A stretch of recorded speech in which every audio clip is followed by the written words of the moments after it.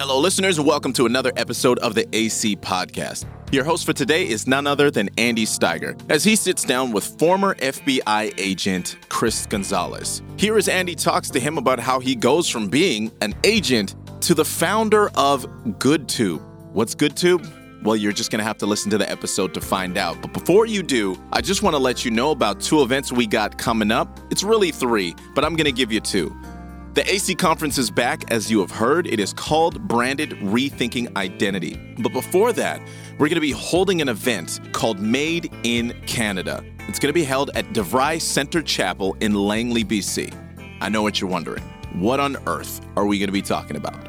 Well, to just give you a bit of background, in June of 2016, medical assistance in dying, MAID, became legal in Canada.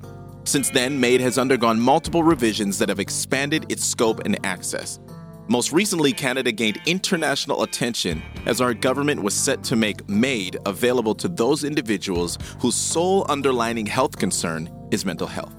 This update to MAID was set to go into effect in March of 2023, but as of December 15th, 2022, this has been temporarily delayed. More than a news headline, MAID is an increasing ethical challenge for many Canadians. It affects far more than just the patient, from the medical professionals involved in administering it to the friends and family processing it. As the law expands, the difficulties that MAID presents are becoming more and more challenging to navigate, both personally and professionally. This pre-conference event is an opportunity to be informed and to discuss a Christian response. So as mentioned, this is a pre-conference event that will be held before the BCAC conference. But coming up in February 10th to the 11th, we will be holding the AC conference in Saskatchewan at Briarcrest College and Seminary. So once again, the conference is called Branded Rethinking Identity. Right now, you can head to conference.apologeticscanada.com and get your tickets today. We hope to see you at one of these three events, maybe all three if you're keen. Okay, that was a lot. Now for the podcast. Hi, listeners. Welcome back to the AC Podcast. This is Andy Steiger, and I am joined today with Chris Gonzalez. Welcome to the show, Chris. Thank you for having me. I'm really excited to be here. Now, you are joining us from, as you put this, I don't even know if you remember this. I still laugh about this. When we first met, I said, "Where are you from?" And you said, "I'm from Alaska," but you said it's like Canada, but free. That's exactly right. It's like Canada, but with freedom still. So joining us all the way from Alaska, how are things up north? Oh, it's wonderful. We love winter. I grew up in Texas, and we didn't really have a winter. Usually just have 4 seasons, and it's mostly summer and then Christmas Day.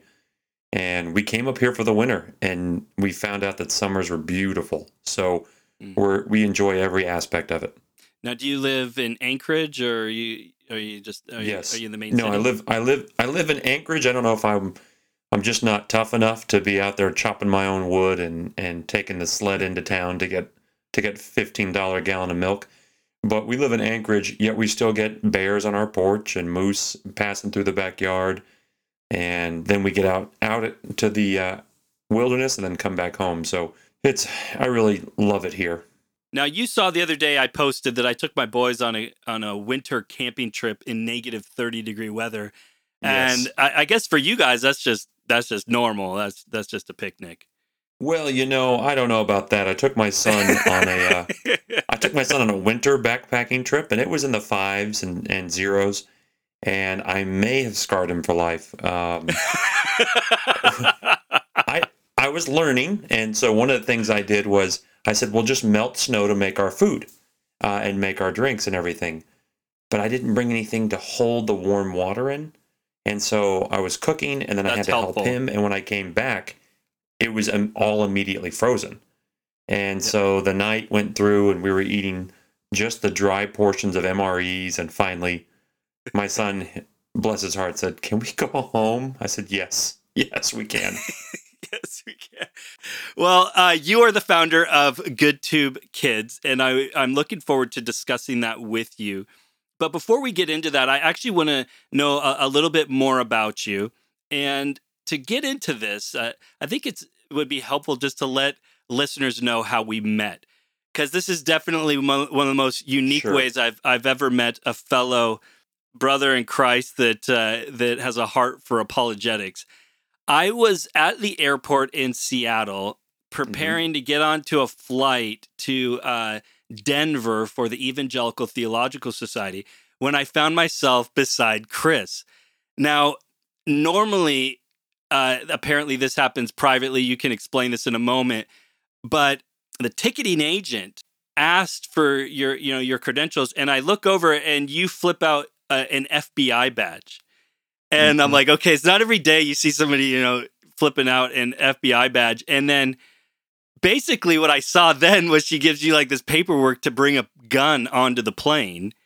And she was very nonchalant about it. Very nonchalant. So walk me through this. Okay, first of all, you're an FBI agent. That's right. Secondly, okay, does every FBI agent bring a gun onto a plane? Like break this down for me. Well, without revealing any procedures, there is the ability for federal special agents to carry while on an airline, a commercial airline. So it's not required of you. Well, it is something that I would say is expected of us because we're kind of always on duty, right? Okay. And so when you're always on duty, it benefits really everybody because it helps. We're a force multiplier in that. And as you said, normally something that we don't talk about very often, we try to just keep low key.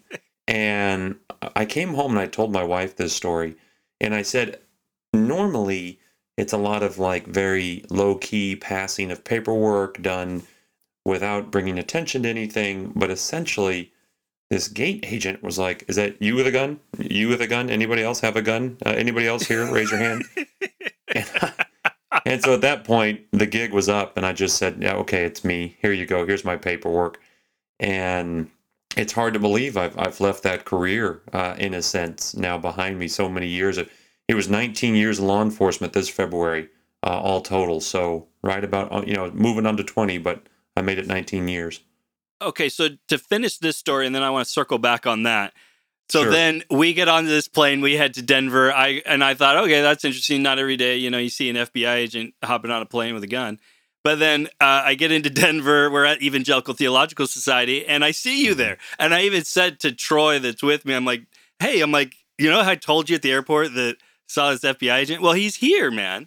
And so then you and I were in the same session with Dr. William Lane Craig, a guy that I know and love dearly.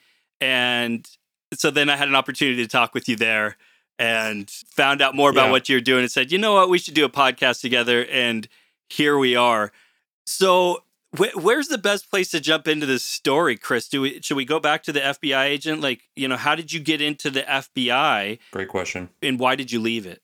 The Lord has been so instrumental in my life. And I've always been seeking kind of where am I supposed to fit. But being a sheepdog, as we talk about from Colonel Grossman's book On Killing, if you're familiar with that book. I'm not. Is that like an FBI book or law enforcement book? It's very common in law enforcement to read this book and very common in the military. But this Colonel Grossman worked with special forces, worked with the military, and it talks about the idea of killing and the act of violence that goes into the ultimate aspects of law enforcement in the military and special forces and SWAT. And so in that book, he describes these three groups of people, generally sheep, sheepdogs, and wolves, right? And the sheep are very productive and very helpful, but they don't spend their days thinking about violence. The wolves are out to eat the sheep, right? And they prey on those others. And then there's a line in between, and those are the sheepdogs, right? They are as much as home with the sheep as they are fighting the wolves. And that's this role I've always felt akin to. And leaving college, after I met my beautiful wife in college, we stayed in the College Station, Texas area. I went to Texas A&M, and then I was a police officer in Bryan, Texas, and that's where I cut my teeth with SWAT and with detectives. And I learned so much from those guys on the street that had been there so long. They took me under their wing, and then I was an agent with the Department of Defense. I'd always wanted to be in the FBI, so that was my goal. And then in 2009, I was selected to join the FBI. And I remember telling my wife, we're sitting around at a big dinner with the family. I said, this is kind of like my Olympics. Like, this is where I've always wanted to be. I finally was fortunate enough to get selected to go, and there the journey started. And I thought, how weird to be in the job I'd retire from. How weird to be like, this is my career. I never imagined leaving. And I've worked counterterrorism. I worked in the Directorate of Intelligence at headquarters as a supervisor. And then I got an opportunity to come to Alaska on a transfer to be on the SWAT team there and to work white collar crime. And I really enjoyed it. I couldn't be any happier. The place I wanted to live, the two things I wanted to work. And over time, especially this past year and a half, the Lord has made me more uncomfortable in one position, in my FBI position. It wasn't as satisfying as it once was. And certainly the Bureau's having its issues now. And I've written some and will likely continue to speak some more on what I believe is a crisis in leadership we're having in the higher ranks of the Bureau. But we still have so many good people that are still working there. I have colleagues and friends I care about very deeply there. At the same time, as my son grows older, I have an 8-year-old boy and a precocious little boy that I just love. And he had seen something, and I'll kind of go into this. What was this transition? He had seen something on YouTube. And we describe YouTube as a playground on an 8-lane highway, right? You're just one click from disaster. And he was innocently looking at the sizes of planets, and then he saw a video about parents who hate their kids, and the kids had blood on their face, and it was this orchestrated video, obviously a mockery of something, but it was that fast. It was a snap of a fingers, and he was right next to us. And so we said, we were going to sign him up for YouTube Kids, and then I can go into that later, what YouTube Kids really has on it that's family friendly and should never have that title. And we said, why can't there just be something good? Why can't they just have good, wholesome thing, just good tube? And there was the impetus. And I looked around and I said, who's going to do this? And I didn't see anybody doing it. And in SWAT, when you see a need, right, you fill that need, right? If your buddy's back's exposed, you cover his back. If your children are exposed, you protect them, right?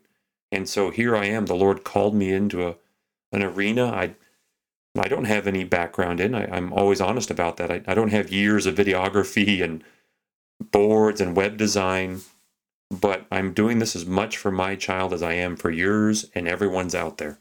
So would you kind of say that this is a sheepdog ministry? Absolutely. This is, in my head, I thought, I'm not really leaving being a sheepdog. I'm just protecting your children in a different way. And to be quite honest, there are a lot of good people back there at the FBI and in police forces doing all that work that we need and we expect. But I don't find as many people in this arena. In my background, working on task forces, learning how to bring together teams, learning how to prayerfully put my ego below the mission, the needs of the mission, learning how to serve and protect others. I'm going to bring all that skill and experience into this role. And so I really haven't left the sheepdog task force, bring a team together to execute a mission mentality. I'm just focusing it on a new threat and a new protective mission. Do you know, one of the things that I find so interesting about what we're talking about from a law enforcement perspective is that so much of our society can be geared towards punishing instead of protecting, in the sense of preemptively protecting. Because I think about just how wide open the internet is and the access that kids have or can have, especially if even for mom and dad, it can be very difficult to keep up with technology, especially as fast as that child can keep up with it and what they've got access to. And I've met, I worked at 20 years in ministry, I have encountered from high schoolers to young adults that have found themselves in the crosshairs of law enforcement because they found themselves on a track that led them to a place they never would have thought they would go, in which they were breaking the law. I mean, that's one thing that we can see happen. I've been very cautious with my kids of what they've got access to online and walking with them. Good. But I remember, kind of like what you're saying, one day my son was watching YouTube, very young. We have all sorts of filters on our web access here at my home and on our devices. But, people are crafty. And my son was watching on YouTube for kids a very benign video, nothing crazy, just a normal video, but somebody in the comments had posted a random letter link. So it's just a bunch of different letters and stuff. They didn't say anything, but out of curiosity, my son clicked on it, and it brought him to an inappropriate website. And my son immediately grabbed me, and said, "Dad, this happened. Something happened." And I was, right? Kind of like, you were right there. And thankfully I was right there, and I could just walk with him through that and be like, not making it into this bigger deal than it needed to be. It was just an accident, but it was a moment for me, at least, that I realized, wow, this is something you really need to be on guard about, because it's not just what your kids are maybe trying to find, but people who are trying to find them. I'm looking at an article right now that I was going to post. It said that Common Sense Media had released a report, I just saw it this morning, that 54%, so most teenagers, had seen pornographic material by the age of 13. That's breathtaking, almost, really. And that 15% had first viewed pornography online by age 10. So this is something I said, and I will always say it. I care more about your children than I do about $1. I care more about your children than I do about a click or about some sort of a platform, right? And because I care about your child the same way I care about mine, and what I want them, what I want my own child drawn into this, and what I want my own child to be considered a click or just another viewer, or to be lured into some sort of terrible content. I could explain how GoodTube Kids, even then, I talked to somebody yesterday, and we talked about the importance of worldview. And so, if you're a fan of Dr. Craig, I think he calls it a Weltanschauung, right? He always makes things sound incredibly academic and intelligent. And then I say it, and I hear myself, and it feels like I'm handing a macaroni painting in with 6 fingers and 2 hands or 3 hands. You're in good company. We all do. Thank you, sir. Thank you. But this worldview, everyone has a worldview. Even if it's not as systematically laid out and as thorough as maybe a philosopher or a Christian apologist might have it, everyone has a worldview. YouTube Kids has a worldview. In their worldview, they believe it is good and proper to show gentlemen in drag to children. From the ages 9 to 12, when I went to sign my son up for YouTube Kids, that is what it will show them. And there are hundreds of videos of men in drag singing songs, reading books, showing children how to dress in drag, how to dance in this drag culture. And I said, this is not okay. This is not okay. You have a worldview. I have my own worldview. I am entitled to hold to my worldview, which is a systematically coherent Christian worldview that sets the stage for what is objectively true and what is objectively good. And then conversely, what is false and what is bad, or what is evil, even to say. One of the things that we're seeing so much, it's happening right now, is this shift. It's happening in all sorts of different industries. And technology, of course, is just one of those, but we're seeing it elsewhere, of course. But this shift into a very secular form of evangelism, if you will, where there are worldviews, as you're talking about, different ideas, but these ideas are being pushed on people, and more we're seeing being peddled to children. Absolutely. And I think that is definitely one of the frustrations that's happening, is that parents are starting to wake up to the fact that their children are being targeted. The word you said there, wake up to the fact, right? We live in a culture that's so rapidly moving downstream. It's changing and moving, and we think that often nostalgic, just like we do with Christmas traditions and things like that. We think it'll always be the same, right? And then you have your own children, and then they have children, and all of a sudden Christmas traditions have changed. We don't do the same things we once did. The days of Mr. Rogers and of public schools where we say the Pledge of Allegiance and we say a prayer, in all of that and being cohesive, have long since left us. And what we have now is parents who think, when I grew up, the school, the church, the television, we were all on the same page generally. Protect the children. There was this general Christian consensus. Christianity was, if not popular, was well accepted, well lived out, not without its imperfections, as always, but it was this consensus amongst the society. And we've left that, and parents are realizing, I can't trust the schools like I used to. I can't trust the media like I used to. I can't trust the books like I used to. I can't just look at something, if it says kid friendly, think it falls in line with my values. There's very different value systems out there that are being pushed, and parents do need to wake up. And I understand they're busy. That's what the second part of our tagline, we say a safe place for kids, a resource for parents. We want to be the easy button, place they can send their children to watch safely, and a place they can find what they need to protect and prepare them. Now, one of the things that's so interesting that's happening right now, and I think is so important with what you're doing with GoodTube, is that we are seeing a shift. I would argue, people might disagree with me, but I would argue that we're in the midst of a shift that has happened much quicker than others have taken place in our media consumption. Once TV reigned and cable took over TV. Then cable reigned and streaming took over cable. We are now in this place that where I'm seeing where YouTube is taking over from streaming. My kids are 13 and 15, and I'm telling you right now, of them, any of their friends, if you ask them, do you want to watch a TV show, a movie, or YouTube? They are going to choose YouTube 10 out of 10. My kids virtually never are interested in a TV show or a movie. Now, of course, I'll force them to watch something with me. But of course, they're you can appreciate like that. But any good dad, right? But that's not what they're choosing. I don't know, for whatever reason, they are really into YouTube content. And so I can't help but think that, you're on to an important ministry here, and that there is such a need to provide a place where parents can send their kids where they can trust that the content is going to be appropriate. That's right. You said so much there. We look at the current generation Z, I believe it's titled.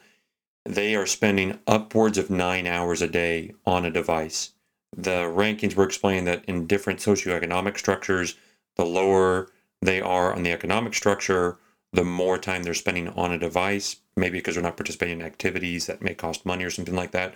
So that can go to 10 to 13 hours a day on a device looking at things. If you look at studies about the algorithms, or if we look at Jocko Willink, he talks about this dopamine feed. And all of a sudden now, when I grew up, the TV turned off at 10 o'clock, right? It just went to static. Or you had to go to Blockbuster. If you wanted on demand, you had to hope Blockbuster was there. We're so far from that. Children can scroll and swipe anything they want, anytime they want. And they're not ready, right? I'm not saying that YouTube is in and of itself. I don't know that I'm ready. That's exactly what I was going to say. As a system, it's difficult, isn't it? It is. It's difficult. I was going to say for parents, it's difficult for adults to navigate this and watch things that are edifying or aren't just, as one person said, doom scrolling till the end of the internet. Well, because I was going to say, because sometimes what you're watching might be fine, but it's the amount that you're watching it. It might be what you're not doing that you should be doing, sort of thing. Exactly. It does have a very addictive pull to it. And that's the intent, right? That is the intent. Mr. Rogers, I studied him quite a bit in his past few months. And he said at that time, he was ordained into the Presbyterian ministry to use children's media to spread the truth and goodness of God and his love to children. And he had a miraculous impact. He said at the time, which would have been the 70s, 60s, 80s, that the media was moving too fast, was too much stimulation. He wanted to give children a quieter place. What would he think now? No, I have no idea. I don't even know that he would know what to think. I don't think anybody could have predicted that we would be in this, information overload that we and particular children are seeking to navigate. And I would say, Chris, I don't know your thoughts on this, but I'd say that this was exasperated by the pandemic. Absolutely. Yeah, and these effects of YouTube wants clicks, right? YouTube Kids wants clicks. They don't care. I don't say that to be callous, but they don't really care, right? They didn't add in the protections because they wanted to. They had it in because parents kind of demanded them. But Now children are handed phones at an earlier age. They've gotten used to this sort of scrolling, and to pry them away from it will be difficult. Some kids are going to say that's not fair, but all my friends get to do this. I said that GoodTube Kids is like, it's going to be like a plate with a steak, mashed potatoes, and vegetables. That's what everybody should want to eat. But YouTube Kids, and some of these other streaming services are like the carnival right next door with funnel cakes and cotton candy, and that's what feels good right then, right? But that's not what's going to nourish you. And so we're going to, build a platform to nourish and entertain, and we want to build a good platform. I should have probably researched this. I didn't, but I've heard this. Maybe you've heard this as well, that China has a much different approach to this, where they actually limit what their children have access to, but they're quite happy to export, the funnel cakes, right? All of the carnival goodies to the rest of the world, but they're actually quite selective as to what they're letting their kids watch, in the sense of they include the mashed potatoes and the steak, and that they'll have, include different YouTube things on math and various other things that's a part of that mix, where they're actually taking a much more of a proactive approach to this. That's what I've heard, at least. I haven't read. Well, I saw I think it was some testimony in Congress, and we're talking about TikTok, and particularly if your children are on TikTok, I can't say it more enough, get them off of TikTok. Get them off of TikTok. TikTok is orchestrated to feed just negative, continuously, what I would say is negative feed, particularly here in the U.S. That's why it's being banned by the DoD and other groups. I've heard that the algorithm is much different. What's the DoD? Highlights Department of Defense. Oh, that's right. That's right. In the U.S., that's the Department of Defense here has said that TikTok cannot be on any government devices. Lots of other groups are beginning to do the same thing. Now, I don't know why you'd have TikTok on your government device. I can't imagine my FBI phone having TikTok. But nonetheless, it's very different overseas in China. From what I've heard, the algorithm highlights positive and good things, things we would think are good, children doing math, children doing activities and hobbies and sports, and encourages those. And children are so impressionable right now that they feed off of those things, and then they embody them. My son used to watch this little boy play video games, and all of a sudden my son had a British accent. He would laugh like a little British child. I said, "What are you watching?" Okay, stop watching that. And it wasn't his fault. It's just, I imitated He-Man when I was a kid, right? Right. We do those things. Right. But imagine how confusing it is when your child watches whatever it might be, drag queens, LGBTQI plus promoting material, idiotic behavior, right? That floods the internet, and then thinks, well, dangerous behavior. This is good. Dangerous behavior. We've seen children die as a result of pranks and challenges. My goodness gracious, those people don't have children that really care. They don't care like we care, because I would never put my son in front of that. Now, I want to back up and ask about your own journey of faith. How did you become a Christian, and when did apologetics become a significant part of your life, I should say? Sure. I grew up, I say you don't know. I grew up without a dad for the first 8 years. My dad, I don't know where he was. He just wasn't in my life. And so I was raised by my mom and my grandmother, and I watched more shows of Designing Women and The Golden Girls than I've probably seen every episode. I grew up without a dad as well, and my mom had me watch Pollyanna more times than I can recount. You're doing your best, Mom. Chris, I'm still scarred, man. Mom, you're doing your best. We watched all of those shows, but my grandmother had this beautiful faith. It was something she knew, and she didn't know any apologetics arguments, but I watched her read her Bible. I had watched her sing hymns. I listened to her sing hymns during the day, and she couldn't drive, so we just didn't go anywhere. She just sprayed me in the backyard with a hose. That was like going to Six Flags, But I saw her live out her faith, And I've mentioned before, I have grown in my faith, much like I have grown knowing my own mother was my mother. I never knew a time when Jesus and God weren't part of my life, but I've grown to appreciate them at different phases in different ways. I didn't understand what it was like to be a parent till I had my own child, right? I didn't understand the sacrifices a mother makes till I watched my own wife make sacrifices in her life physically and emotionally for a child. And so I've grown in my faith, and I've made statements that I believe, and I've been baptized, and I've gone through those steps. But really, I don't feel like I've known a time when I didn't know that relationship. Now, the second part of your question, though, is about apologetics. My first assignment in the FBI was working counterterrorism. And so in counterterrorism, you're awash in information, particularly about Middle Eastern culture, Islam as a religion, Islam and as a culture. How does that play in the U.S. for people who are converts? And then what do they believe? And as I was reading and studying some of the things they profess to believe, I said, well, that's not correct. That allegation against Christianity is improper. And I said, how do I answer this? And I didn't have a good answer. And so I found Hank Hanegraaff, the Bible Answer Man. And that was my hook. I got to tell you, Chris, I don't think I've ever met a person come to apologetics through counterterrorism. So that is quite something. So you're looking for answers, and it brought you to Hank Hanegraaff, who, by the way, for anybody who doesn't know, in the U.S., Hank was for many, many years Bible Answer Man. That's right. For many, many years, the Bible Answer Man.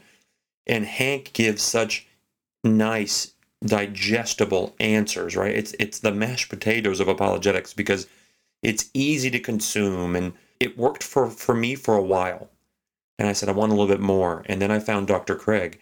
See, I call somebody like that, Chris, I call them a gateway drug to the harder apologists. That's exactly what it was. He had me hooked, and I just couldn't stop. Like Pringles, you can't stop with just one. And when I found Dr. Craig, that was my journey into apologetics and beginning to learn what this is, how this works, and to study it. And I felt, wow, I can endlessly study, and I'll never run out of topics and things. And then now I'm I want to begin to benefit others with it, right? I think it's, is it J. Warner Wallace or Greg Koukl? I think it's J. Warner Wallace that we need more $1 apologists. Yeah. And that's, I want to be $1.50, maybe, if I can, but just a even little $1.75. Maybe $1.75. I'm not asking for two. American money, not Canadian. Yeah. I don't know if there's. I know what the rate is right now. It's not good, Chris. It's not good. It's not good. That might buy me one egg in the U.S. We're out of eggs right now. I don't know if it's affecting y'all, but gracious, everything costs so much. No, but there is the irony that I came to Canada because I knew I could go to school for cheaper. Because I'm originally from Portland, Oregon, and I knew that the American dollar, went farther. Mm-hmm. But now that I live here and I meet Canadian, I've whatever I made up, I've lost, Chris. I paid back. I paid it back.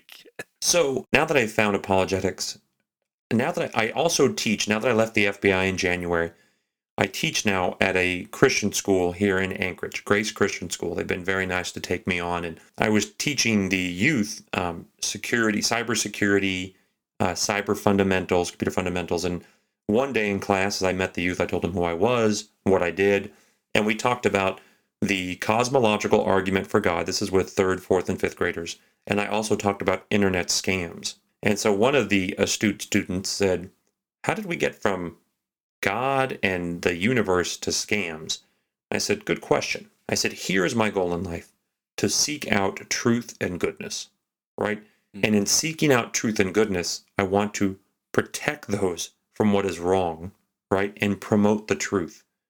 And so that is the worldview, the Christian worldview lived out, right? That is me speaking all these different things. And on GoodTube Kids, we want to show children that you can go into a wide range of hobbies, because the 8 to 18 range lack a place to go, right? And they deserve a place to be able to see things safely, but also be exposed to what's it like to be a welder, an engineer, what's it like to be a Navy SEAL or a pro football player, and how do those people live and work in those careers without having to abandon or hide their Christian faith. And so encourage children at a very young age to realize, don't let go, don't hide anything, live it out unapologetically.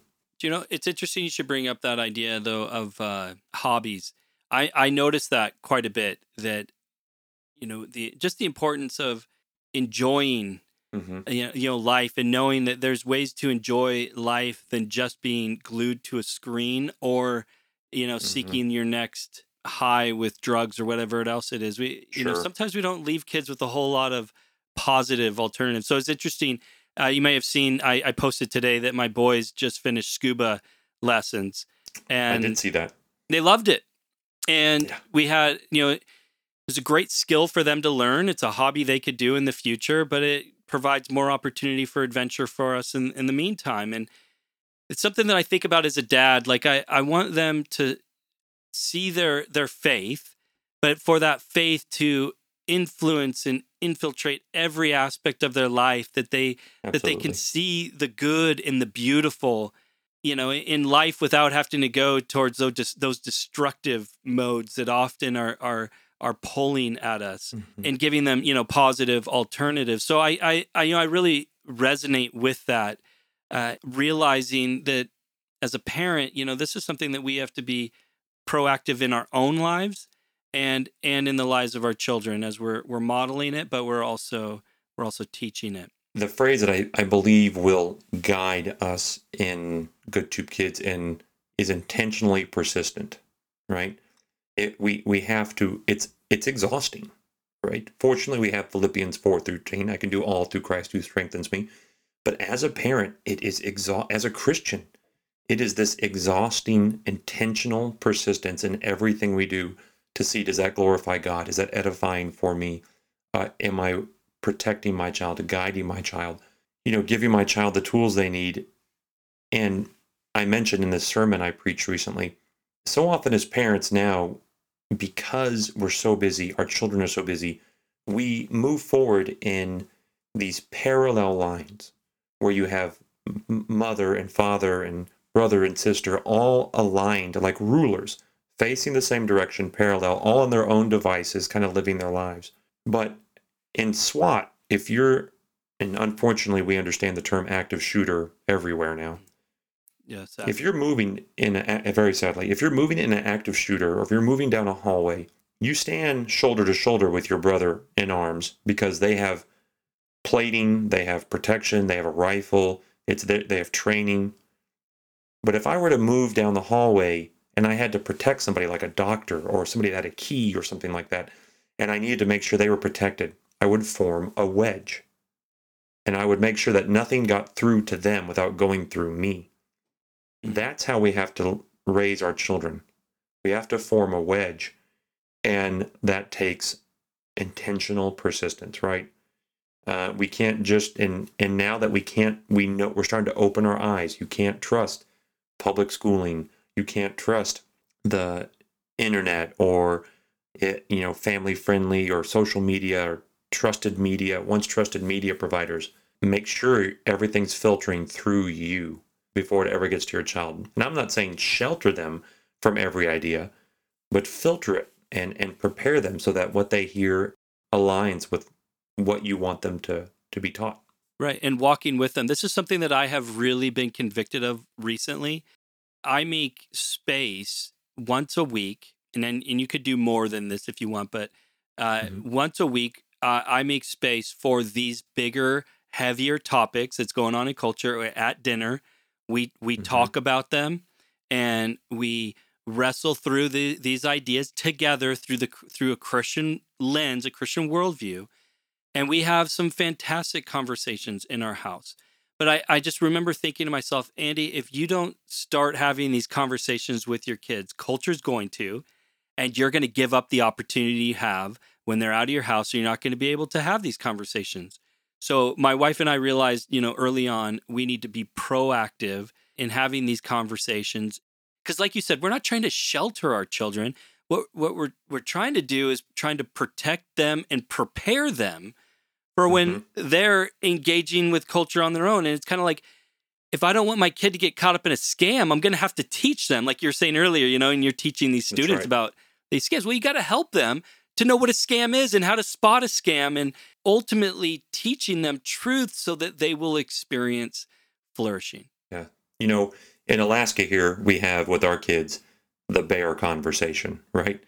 Bears are all over. Don't run if you see a bear. Same in Canada, right? And so we have a fence around our backyard where the playground is. And why? Because I think it helps protect my child, right? And I have a conversation with them at an appropriate level for their age. And one day, my son will go camping with his buddies on his own, right? One day he's going to take his own son camping. He's the one responsible. But that day is not today. Voddie Baucham says, our children are not missionaries. They are the mission, right? Yes. They're not ready yet to shoulder that sort of weight. And we see it in other things. I completely agree. Yeah. Well, now that's not to say that they can't be missionary, missional. Yeah. Sometimes we put too heavy of a weight. In accordance with how prepared they are and the environment they're going into. So, maybe my son in the neighborhood, when he's playing with the neighborhood kids, is on mission. And he'll say, I don't feel like doing that. I don't think that's right. I don't want to hear those words. But we wouldn't send them a full-fledged missionary yet because they're just not ready. And so we want to train them as growing missionaries. Maven is a group with Brett Kunkel here in the U.S. that does a great job taking high schoolers, sending them someplace with supervision and training and exposing them to that, but not just feeding them to the wolves. You were living out intentional persistence to a T. Maybe it's not dinner. Maybe it's breakfast. Maybe it's on Saturdays, right? Right. One thing I heard when I became a dad was you have somewhere in about 900 Saturdays with your child from 0 to 18. And by the time they're 6, a third of them are gone. And so what are we doing with our time? I have some hobbies. Apologetics is one of them. But is my Saturday with plug in whatever it is, am I feeding my child? The time is just dwindling away. And if they go to school, then they come home, and then they do some homework, and you have dinner with them. How that day have you spent with them? 2 hours? And then they go to their room and they look on their phone for another 3 or 4 while they go to sleep, as I put air quotes up, and they are just fed. Somebody is ministering to your child. What is the sermon? Well, on that note, I think this is a good place for us to come in for a landing. I want to thank you, Chris, for being with us. I just so appreciate you. So glad that I came, that we stood together at that. Fortuitous. Yes, fortuitous to get on the plane together, and that we could have this podcast together. And I'm so thankful, to hear your story, but also to hear your passion for GoodTube. Please let our listeners know, where could they go to find out more information about GoodTube Kids? Thank you for asking. If they go to the www.goodtubekids.com, they'll find our website, and you can also find us on Facebook. And if you follow there and sign up for our email, which we're starting to send out twice a week, that'll help keep you in the loop of what we're doing. And we will have an app forthcoming soon that will be for subscription, and other ways people can help support us. But the year is going to be very exciting. We're looking forward to it. And I will say, I've been on your site. It's great. It is some things are under construction, so you just need to appreciate this is a growing website and growing resources. Yes. But listen, if you're a parent and you're looking for great resources for various age groups, I loved just the resources you've already got on there. There are just a number of great resources for kids. This is something we hear quite often at Apologetics Canada. People ask us, hey, what resources do you recommend for this or this? And oftentimes they'll ask us, what do you recommend for kids? Well, I would encourage you to head over to GoodTube Kids, check out what they're recommending. There's some great stuff on there, even some stuff from Apologetics Canada. Chris, again, thank you for joining us. So good to have you. Thank you, brother. Thank you. Thank you, listeners, for joining us here at Apologetics Canada. This has been another edition of the AC Podcast. And as normal, love God, love people, and we'll see you next time. Bye for now.